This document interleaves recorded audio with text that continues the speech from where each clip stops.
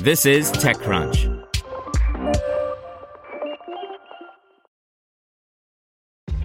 This episode is brought to you by ShipStation. You know, some things take a lot of work, like sending little robots to far-off distant planets. And just as that's challenging, so too is running a successful e-commerce business, especially when there's so much to do. So I want to introduce you all to ShipStation. Now, I love using ShipStation because of its easy-to-use dashboard, which makes managing orders and printing labels a breeze and super smooth. Oh, and the customer service is just out of this world. It's exactly what you need to help grow your business. Sign up for your free 60-day trial at shipstation.com/technews. That's shipstation.com/technews. This podcast is supported by Tools and Weapons, the podcast hosted by Microsoft Vice Chair and President Brad Smith. Each episode features insight you won't find anywhere else from the center of the conversation surrounding emerging technologies like AI. Right now in the podcast, you can hear a special episode where Brad Smith lays out Microsoft's vision for a vibrant marketplace driving the new AI economy. To hear more, follow or subscribe to Tools and Weapons with Brad Smith wherever you get your podcasts. This is TechCrunch. Here's your Daily Crunch. Sony is officially introducing its revamped PlayStation Plus gaming subscription service. The new offering is called PlayStation Plus and will bundle Sony's two current subscription services, PlayStation Plus and PlayStation Now, into one. PlayStation Plus is seen as Sony's take on Microsoft's popular Xbox Game Pass subscription service. PlayStation Plus will start rolling out in June and will debut in some countries in Asia before expanding to North America, Europe, and other regions. The company will likely release more information about specific release dates in the coming weeks. Up next, Amazon announced a curious-looking device called the Amazon Glow back in September of last year. It's part video calling device and part projector, and it's meant to connect kids with distant family members in a unique, dual-screen way. One built-in screen for the remote caller's face, and another beamed onto the table below via a not-so-obvious projector to act as a big old touchscreen for games and books. Everything the kid sees on their tabletop touchscreen is generally mirrored on the remote caller's iOS/Android tablet. So when mom or dad turns the page 1,000 miles away, the kid's page turns too. And TikTok today is announcing a new in-app creation tool called TikTok Library.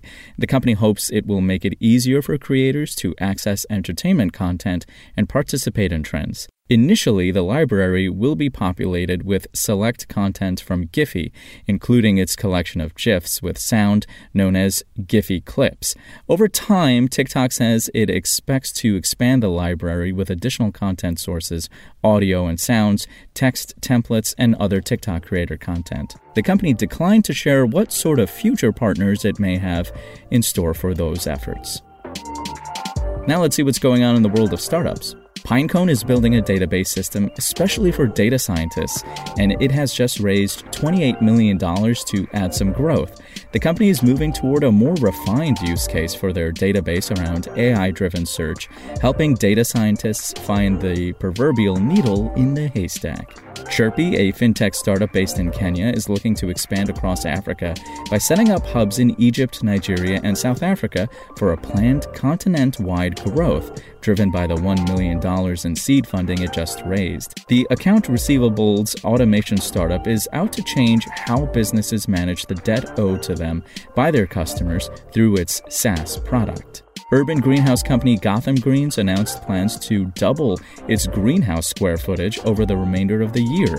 By 2022, Gotham says it will have expanded its greenhouse capacity from 600,000 square feet to north of 1.2 million. That includes facilities currently being developed in Texas, Georgia, and Colorado, as well as expansion in Chicago and Rhode Island. And Kayo, an online marketplace for second-hand furniture, says it has helped the impact by keeping nearly 3 million pounds out of landfills since its launch in 2015. Kayo said Tuesday it has raised a $36 million Series B in equity and debt financing to reinforce growing consumer demand for second-hand furniture and accelerate growth and market expansion across the country. That's all for today. For more from TechCrunch, go to TechCrunch.com.